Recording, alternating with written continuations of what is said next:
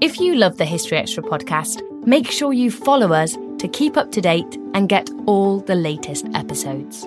Thanks for your support, and I do hope you enjoy this episode. You'll know real when you get it. It'll say eBay Authenticity Guarantee, and you'll feel it. Maybe it's a head-turning handbag, a watch that says it all, jewelry that makes you look like a gem, sneakers and streetwear so fresh, every step feels fly.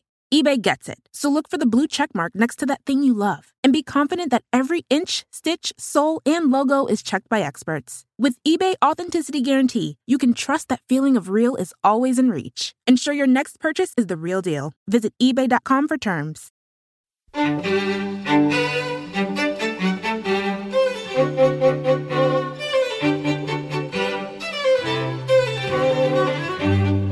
Hello and welcome to the History Extra podcast from BBC History magazine, Britain's best-selling history magazine.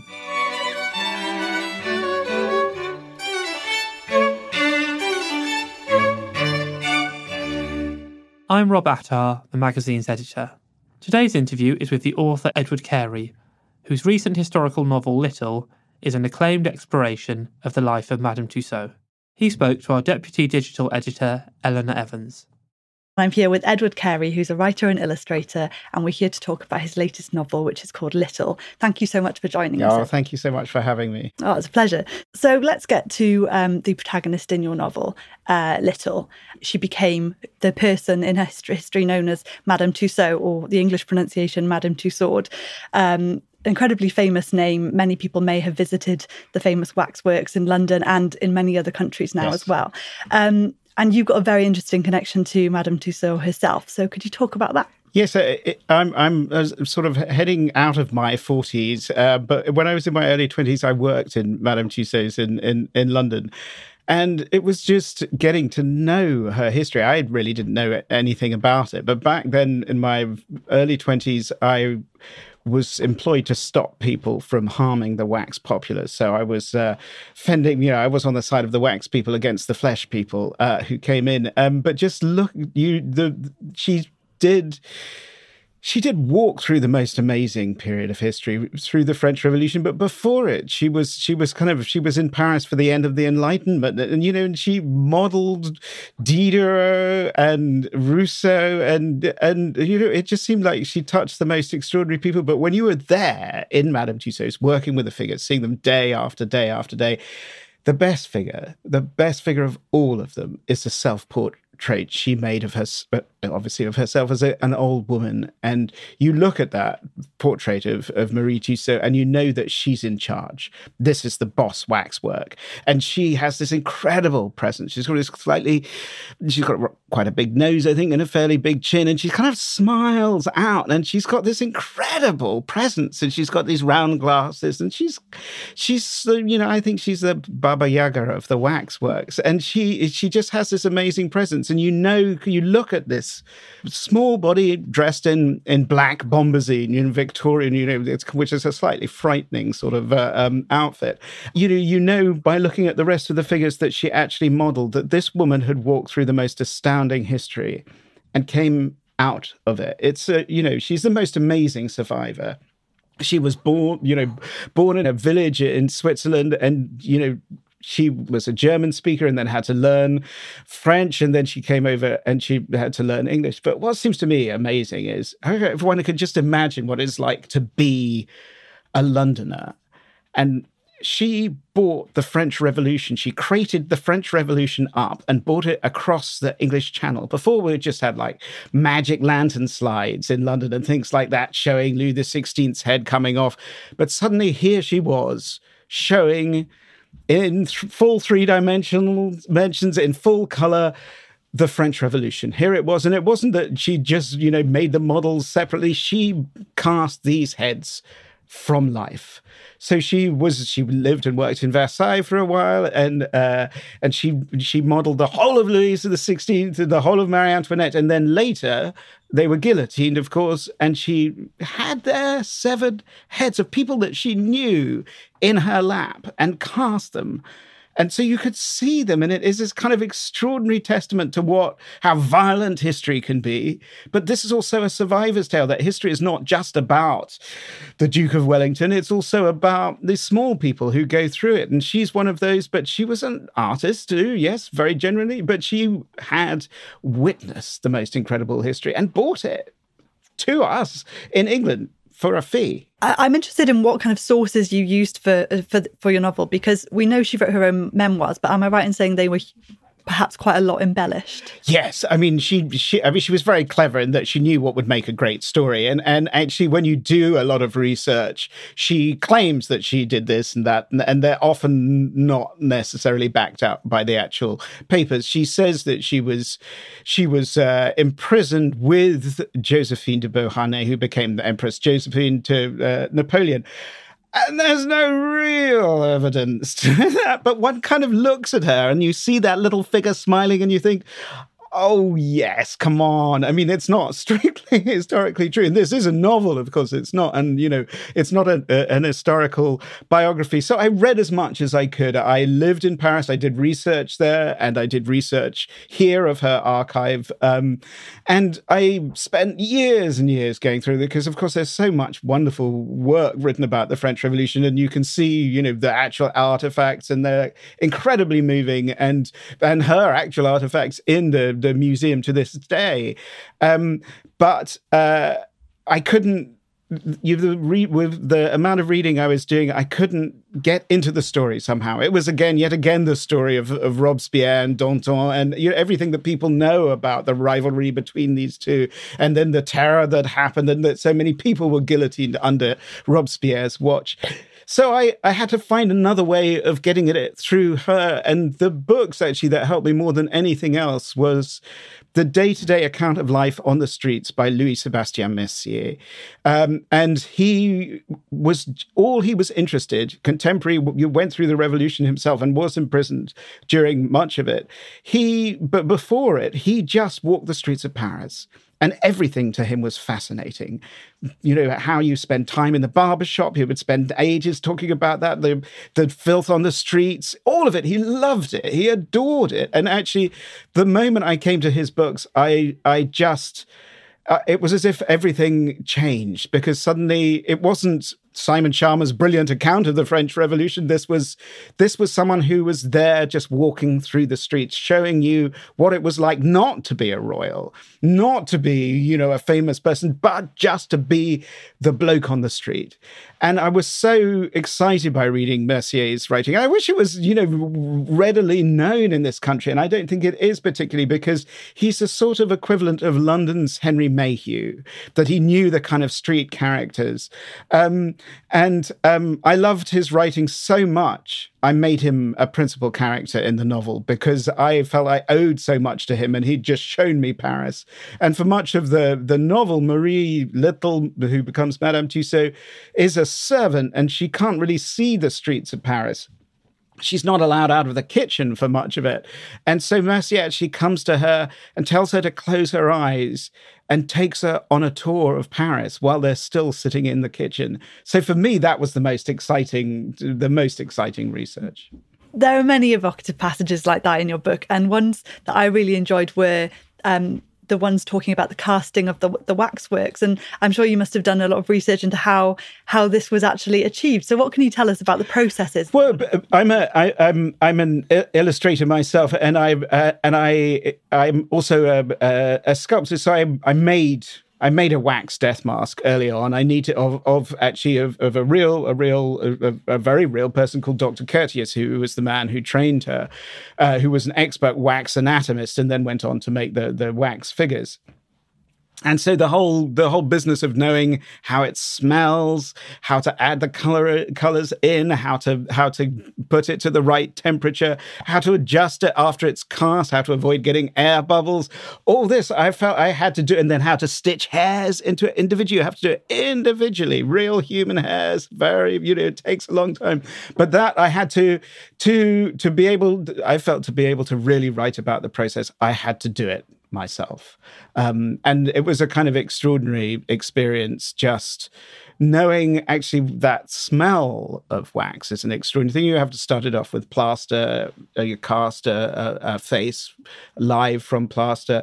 And of course, the horror with Madame Tussaud, she realized that so she's got a severed head in her lap, that before she used to put straws up people's nose so they could breathe while she was making the cast. But with severed heads, of course, that's not necessary. And these kind of strange kind of bits when you kind of realize technically what that means, and also the weight of something, of course, so tremendously, terribly wrong about holding a head in your hands and yet going through the act of casting it. So I really sunk myself as much as I could into the process. Mm-hmm.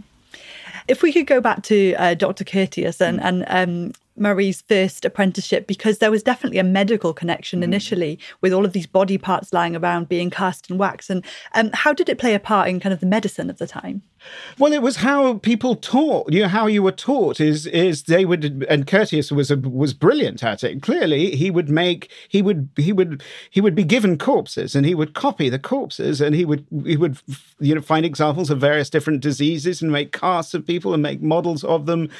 So we would see after someone died a very swollen liver or something like that. This was how people. This is how people were taught, and he was the greatest at it in Switzerland. There's this incredible museum called La Specola in Florence, in Italy, where they have these incredible full wax figures of their anatomy that you can take them apart. There's a sort of sleeping Venus, and you can take her apart and empty her out, quite literally.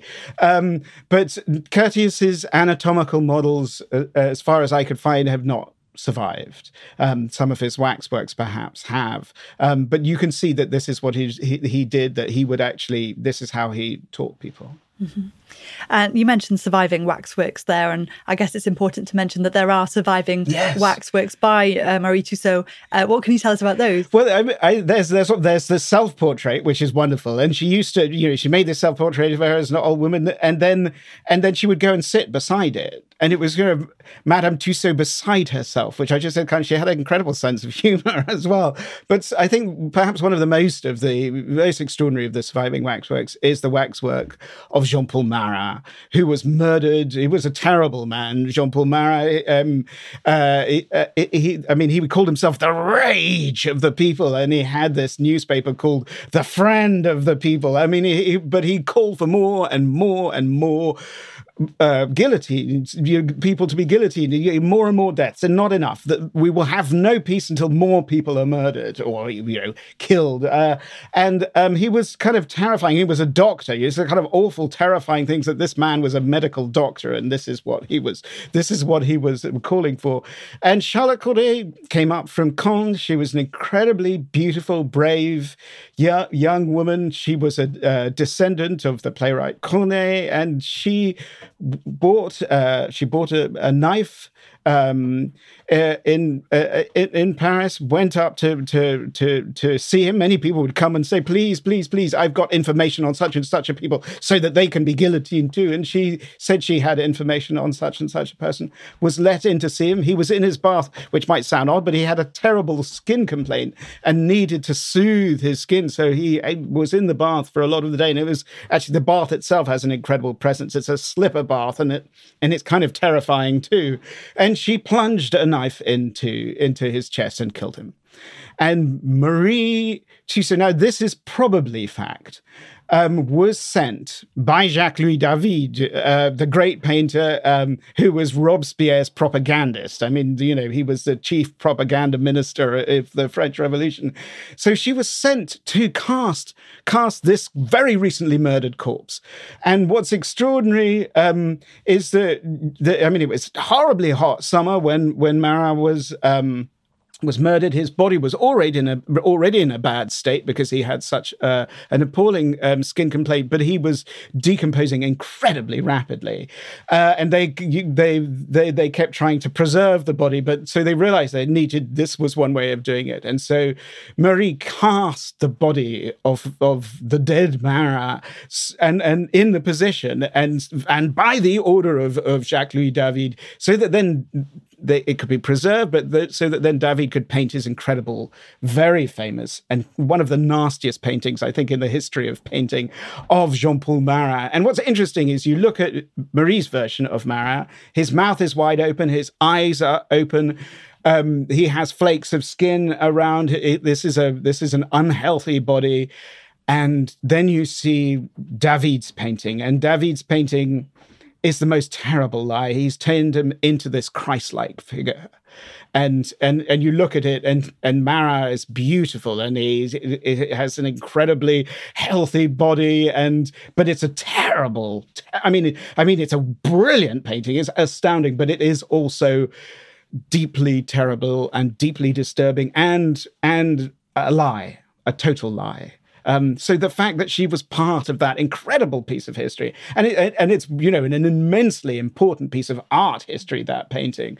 I was in Paris a few years ago when that painting was seen as so terrible because David died in exile, spurned from Paris, that they never wanted the actual dead Marat back.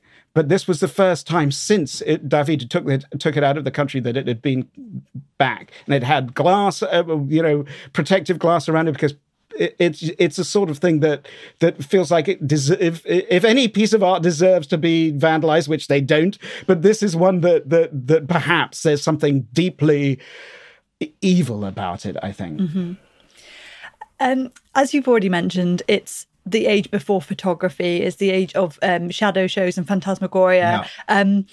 So how did that capture the public imagination in London then when Madame Tussaud arrived? Well, that was a very popular thing. And, they would have magic lanterns and they would show. So you'd see a full body of Louis XVI, and then they could change the slide and you could see the head moving away from the rest of the body, and the kind of shocks with it. And all that entertainment was there. And, this is how they show the French Revolution, was through slides and shows like that. But then again, as I say, but then she revolutionized that by actually showing, no. You can give these slides, but here, look. Here's the real thing. This is the precise amount of space that Louis XVI took up.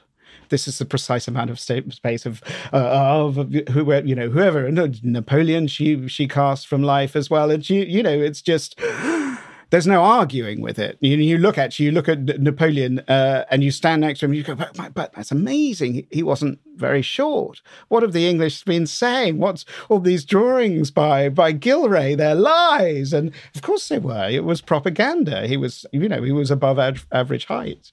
But so I think she kind of revolutionized to such a way. It was such a shock, and it was such an incredibly, she toured England. She didn't just stay in London to begin with. She toured Scotland, she toured Ireland, and then she stayed in Baker Street. She came to rest them, and then kept on doing, she always did the most famous, the most brilliant, the most beautiful, and the worst of humankind. So you could go, from the best to the worst.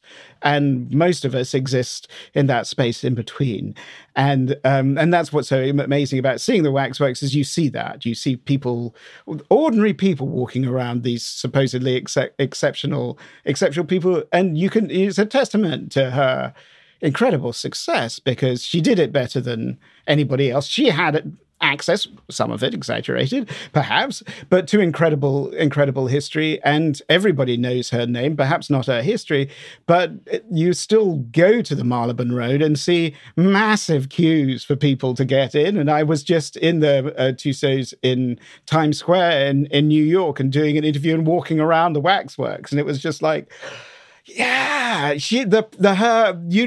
savviness is still alive. Mm-hmm. Well, that's great. Thank you so much, Edward, for talking to us. Thank you so much. That was Edward Carey. Little is out now, published by Aardvark Bureau. Thanks for listening. We'll return next Monday, when we'll be talking about royal households with Adrian Tinniswood.